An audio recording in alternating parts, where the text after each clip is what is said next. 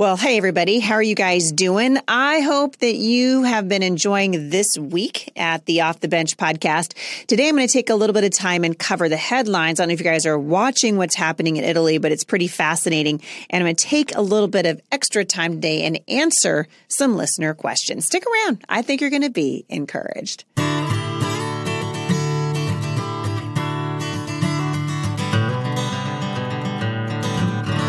All right. Well, before I get started today, I want to say thank you to those of you who are watching this podcast via YouTube. We're starting to grow over there, so it's kind of fun to see the video aspect of this moving in a good direction. Lots of things coming down the pike for me. I am going to be getting back out on the speaker circuit in 2023. And so if you're interested in having me come and speak for your event, I would be interested in doing that. And you can find out more at HeidiSt.John.com. Just look for the speaker tab and click on the application. I don't know if you guys are watching. So fascinating stuff, right? That's going on in the news. I took a little bit of a hiatus from it because after my run for Congress, frankly, I was just exhausted and took a little bit of a break. But I've been watching lately as something really, really interesting is coming out of Italy. Now, I don't know if you guys are noticing, but it looks like they're poised to elect Giorgia Meloni, and she's well, in our country, you'd call her a Republican. I think that she's a traditional conservative. I would call her a conservative, but apparently, according to many of the major news outlets, you're a fascist if you believe in God and family and country. So this is Italy's new prime minister. This is her platform. I watched her give a beautiful and brilliant speech the other day talking about why she thinks it's so important that we are able to step up and address the attack against the family. It's one of the reasons why I had Sean Morris on my show yesterday, just talking about the attack on the family. It's been there forever. American leftists want you to know that this woman is a fascist because her political rival, the former Italian prime minister, says that she is a fascist. And so folks on networks like CNN have been worrying that Italy's new prime minister is ushering in an era of Mussolini-style politics. You guys, you have to look up Mussolini, right? So anytime the left, and the left is evil, right? We should just call it what it is. Liberalism bears no resemblance to the modern left, right? So the left is evil, as my friend Dennis Prager would say. Liberals are just cowards, right? So the liberals understand what's going on, but they won't speak out about it. You know, a friend of mine was just telling me the other day that he's trying to go and get a gym membership at his local gym. The same thing's happening to 24 Hour Fitness as happened to the YMCA. Basically, whatever gender you identify with, if you're a woman, but you want to be a man, they're just going to let you right into the men's locker room. If you're a man, but you say that you're a woman, they're going to be like, here you go. Here's the women's locker room for you. This is a very dangerous time in human history because we have put to the side common sense. And so facts don't care about your feelings. And that's exactly what is happening in Italy. The Italians are saying, we're done. Like, we're done with you stealing our national identity. We're done with you saying if we love our country, we're somehow nationalists and we need to be feared. If we believe in the traditional family, somehow that makes us bigots and fascists. And this woman, this leader is saying that she agrees with them. The majority of the Italian people who are saying, listen, there's something to be said for tradition. There's something to be said for male and female. And I think it's completely exciting to watch. Now, I don't know, in full disclosure, I only just heard about this woman when she gave her speech the other day in front of a massive group of Italians who are watching her. And since then, people have been messaging me because I shared it on my Instagram account. People have been messaging me and telling me that she believed in the vaccine passport and she was really pushing for the lockdown. So I don't know anything about that. If that's true, then obviously I would take issue with that. But the fact that they're calling her a fascist is fascinating to me, right? This is like Antifa, who I'm just 10 minutes from Portland, Oregon. Antifa saying that they're the anti-fascists who don't even actually know what the definition of a fascist is. So why is the mainstream media calling this woman who would be Italy's new prime minister a fascist? Well, for starters, she loves Italy. She's proud of its history, and she is defending the family against leftist views, this leftist ideology, which is absolutely evil. And for that, they're calling her a fascist. Listen to this off of the Daily Wire. Perhaps her most famous quote. This is it. I am Georgia. I am a woman. I'm a mother. I'm Italian. I'm a Christian. And you can't take that away from me. She said this, and it sent shivers down the spine of leftists across the globe. In the critics' mind, enlightened people in Western nations are not supposed to be individual critical thinkers, and that really is the problem. They're supposed to go along with the global elites. But this woman's embrace of motherhood and womanhood represents her embrace of the patriarchy, the very same backward system of oppression that globalists are trying to take down. Being a Christian and a patriot, it's unheard of. And only for the dumb, backward MAGA voters. And you can just hear the CNN newsroom saying, repeating verbatim, the sort of rhetoric tossed around amongst the crowd of the World Economic Forum. And yet, and again, I'm reading from the Daily Wire, and I'll link back to it in the show notes today, Meloni has metaphorically given all these folks the middle finger. She was also staunchly against lockdown. So the people that are messaging me on Facebook right now, I'm going to do my own research, because I saw a lot of you upset with me for liking what this woman said. But so far, I'm pretty impressed. According to the Daily Wire, she was staunchly against lockdowns, and she wanted to get Italy tougher with China in response to COVID. She has zero desire to go along with big government, big tech, and big business. And she doesn't care what they think is best for the entire world. She wants to do what's best for Italy. In other words, she can't be controlled. And her enemies have to understand that her message is appealing. And it's frankly pretty similar to the message that Donald Trump launched to prominence in 2015, because now they're doing everything they can to smear her. What those critics could not possibly anticipate is the quickness with which even her political rivals shot down their allegations of fascism. So this is a story to watch. I hope you guys are going to be paying attention what's happening, what's coming out of Italy right now. We need, and I absolutely believe what my friend Sean Moore said on the show yesterday, we need to see a revival in the country and around the world, a return to what God says is good. God instituted the family, and the family is what's under attack right now. And I'm going to continue to watch what's happening with this woman. You know, I told you guys before, I mean, that's the reason why I ran for Congress, was to say, listen, the family is worth fighting for. Our values are worth standing up for.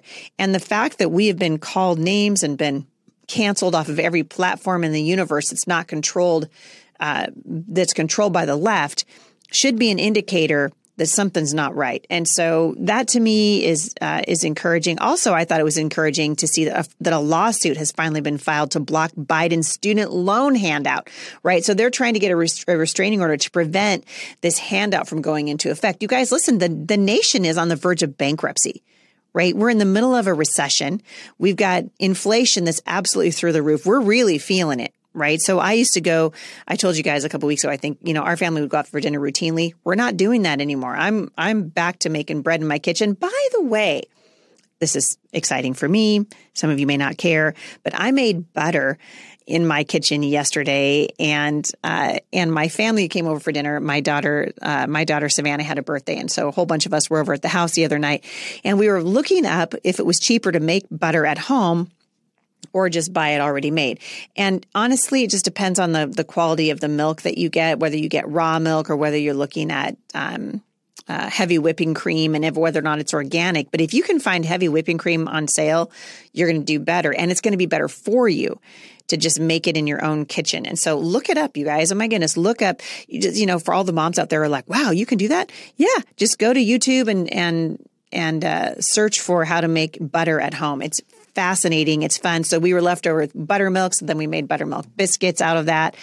I'm having a lot of fun just cooking with my kids in the kitchen and sort of getting back to basics again. And I think that is the upside of the recession that we're in. And frankly, persecution and suffering are good for people in that regard, because it makes us think about what is really important. What do we really care about? What do we really want for our families? What do we want for our country? And we've been silent for a long, long time. And as I've said repeatedly here over the years, I believe that the modern church, the contemporary church, has failed abysmally in its charge to be salt and light to the generations. And we've been failing at that for a long time. And now what we're seeing, and I hope that we can get a handle on this so that we react appropriately to it, because you can always swing too far the other direction, right? Certainly we see this in parenting. We've seen this in government and economics over the years. But I'm hoping that we will be, as believers, coming before the Lord and saying, all right, here we are. What do you want us to do? How do we respond to the times that we're living in so that we can pass on a legacy, or as Sean would say, a dynasty, build a dynasty in our own families of strength and courage for the next generations, for the generations that are following us. Last week, I told you as I was getting ready to go to the conference in St. Louis, HSLDA, the Homeschool Legal Defense Association. For those of you who are not familiar, they had their annual leadership conference. I didn't get to go last year because of my run for Congress. And then the year before that was canceled because of the Rona. So this was like a family reunion. Got to spend some time with Mike Smith, the outgoing president of HSLDA, who's being replaced by my friend Jim Mason. Mike Ferris spoke. It's a wonderful thing to be able to realize that the work that these people have done, the Homeschool Legal Defense Association now for nearly 40 years, has paved the way for freedom for homeschooling in the United States and even around the world. And frankly, these are accomplishments that are worth celebrating. They're worth preserving. And there's something to be said for preserving the good and advancing the good. And what we're seeing happen politically, certainly, I just saw a headline today, and we talked about this last week. Fetterman has taken a lead over Dr. Oz now in the state of Pennsylvania. And that's the real concern, right? That we've forgotten what's good. And we're putting substitutes in. We're like, well, I guess we have to compromise. Compromise is never the answer. They're learning this in Italy right now. I hope to heaven that we're learning this in the church. Compromise is never the answer. And as I survey the landscape in the church right now, I'm going to continue to pray that more and more pastors will speak the truth boldly and plainly. The only answer to a bold lie is bold truth. It has always been that way. And the truth of God's word has rightly declared everything that we need to know that pertains to life and godliness. And so as we take a break, and I'm going to come back and just address some of your questions, I want you to be thinking with me today, what is my role? What does God want me here for? We know for sure that our lives are to bring him glory. We know we're supposed to answer the lies of the adversary with the truth that comes from the knowledge of God's word, that we're supposed to be able to handle his word rightly and be able to effectively use it in the culture right now. And it's never been more important than it is right now. We'll take a quick break. I'll be right back. Hey, it's Kaylee Cuoco for Priceline. Ready to go to your happy place for a happy price? Well, why didn't you say so? Just download the Priceline app right now and save up to 60% on hotels. So whether it's Cousin Kevin's Kazoo Concert in Kansas City, go Kevin, or Becky's Bachelorette Bash in Bermuda, you never have to miss a trip ever again. So download the Priceline app today. Your savings are waiting. Go to your happy place for a happy price. Go to your happy price, Priceline. Welcome back. I'm going to answer a couple of questions. I want to remind you, we're getting some really great questions in over at the podcast. I love hearing from you. Just go to HeidiSt.John.com/mailbox Monday. We're considering possibly moving to an email question and answer format, but right now that form is really the best way for you guys to reach out to me, and it helps me keep them in a good order. So we're getting to a lot of different questions on a lot of different topics. So I want to say thank you guys for that. Also, there's a podcast review that was just left by Egypt Bound. So thank you for this. This listener said, wow, I just found Heidi's podcast after hearing a small portion of her speaking at the first homeschool conference at the Ark Encounter. My goal in starting to listen was for homeschool purposes, and now I'm hooked to her up-to-date civil and social issues. I typically like to start the first episode of a new podcast and work my way to the most current. Well, you're going to have a hard time with that because I've got about 1,800 episodes for you to get back to.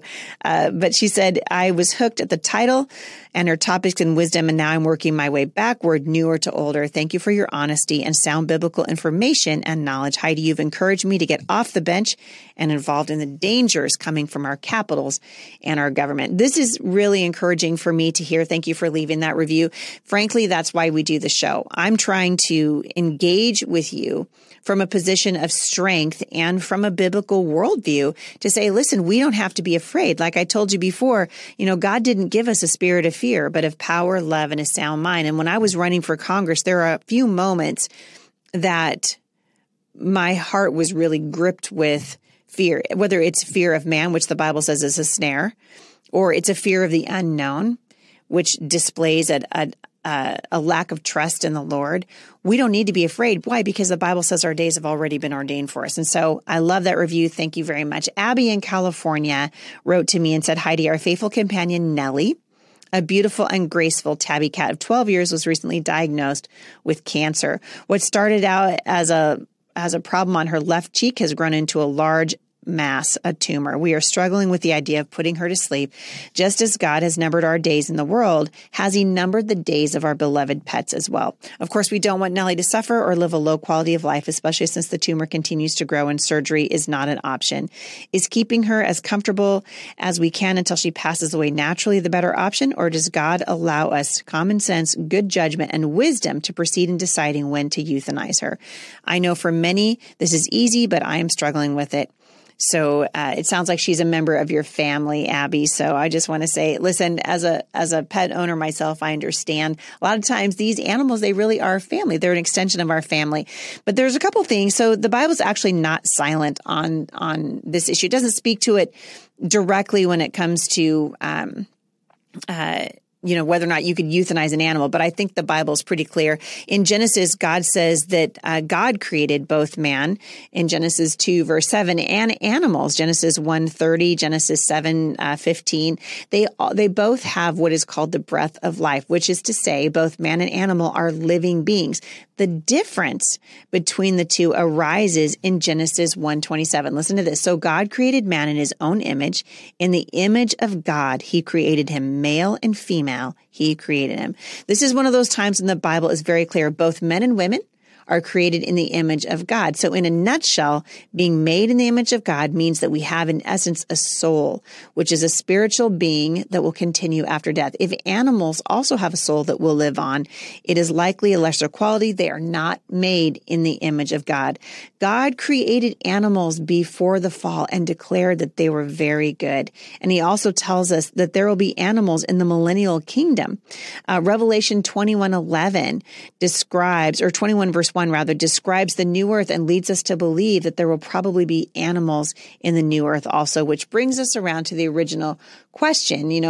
Kids, and I just had this conversation with one of my kids the other day. Will I see my animal, my pet in heaven?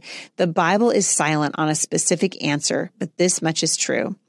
His will far surpass anything that you or I can imagine. So whether or not our pets will be in heaven, I don't know but we know for sure that our animals are a blessing on this earth, and we're charged with taking care of them. And so when you talk about putting a pet to sleep, the decision to euthanize a pet, never easy at all. I'm going to link back to a couple of articles that I thought were really good that I looked up for you. Genesis 1:26 talks about how mankind has ultimate stewardship over the animals of the earth. Then God said, let us make man in our image, according to our likeness, and let them rule over the fish of the sea and over the birds of the sky and over the cattle and over all the earth and over every creeping thing that creeps on the earth. So basically what this means is that we have been given dominion over the animals. And I think this includes the right to kill them for food, right? This is found in Genesis 9, verse 2, to protect ourselves from animals that threaten people's lives. But it also means that we're to care for them with dignity and mercy. Proverbs 12, verse 10 says, whoever is righteous has regard for the life of his beast, but the mercy of the wicked is cruel. And so we never want to be cruel to the animals that God has placed in our care. God takes our responsibility to be merciful to animals as serious.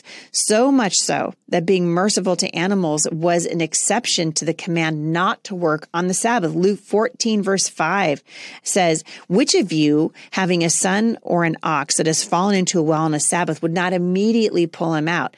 So God's saying, care for the animals. And so when we have animals that are sick and are ailing, sometimes making that hard decision to decide whether or not they're going to be euthanized, it's gut wrenching. But when all the reasonable options have been tried and your animal is still suffering, often the most merciful thing to do is to euthanize it. And there's nothing wrong with this decision. So you are, of course, allowed to do whatever you can to preserve your pet's life, but don't let yourself feel guilty if you know in your heart that the best thing that you can do is euthanize your animal when its health is failing. I had a friend a long time ago who worked in a veterinary clinic, and she told me a story of a young mother who brought her 7-year-old boy to be there when his animal, he had a dog, I think it was like a 10-year-old puppy that had been there since before he was born, that they ended up having to euthanize. And she had given her son the opportunity to come and say goodbye.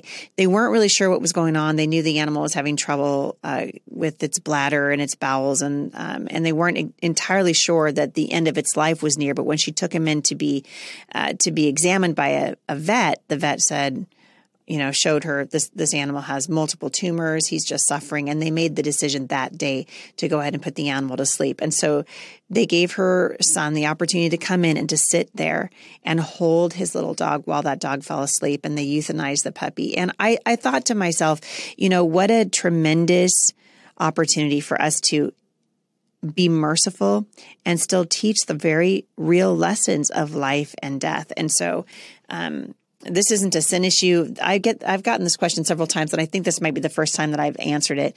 I'm going to link back to a couple of articles that I thought were good. Randy Alcorn has a wonderful article on this as well, and I will link back to that also in the show notes today. Really quickly, I'm going to address Pam in Wisconsin, and she wants to know how to address preferred pronouns. She said, Heidi, how do you answer the question, what are your pronouns? My daughter recently joined a youth orchestra and was asked what her preferred pronouns were. I simply told the person asking, we don't do that. And so I left it at that. If we say, we believe you, now you need to identify as the gender you were born, they're going to write on her name tag, she, her, and hers. How do I answer this without affirming the movement?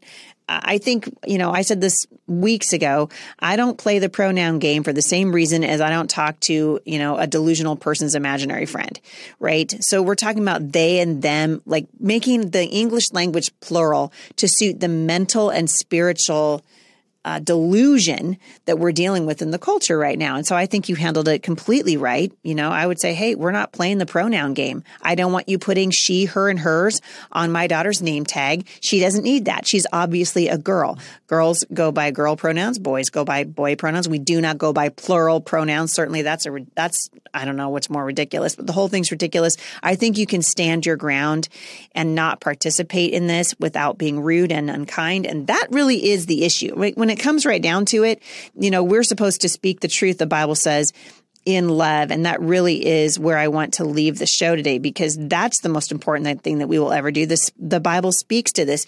In Ephesians chapter 4, verse 15, it says, instead, speaking the truth in love, we will grow to become in every respect the mature body of him who is the head of the church, that is Christ. In 2 Timothy 2:15, it says, do your best to present yourself to God as one approved, a workman who does not need to be ashamed, who rightly handles the word of truth. And Psalm 25, verse 5, guide me in your truth and teach me. For you are my God and my Savior, and my hope is in you all day long. Proverbs 10:32 says, the lips of the righteous know what finds favor, but the mouth of the wicked only what is perverse.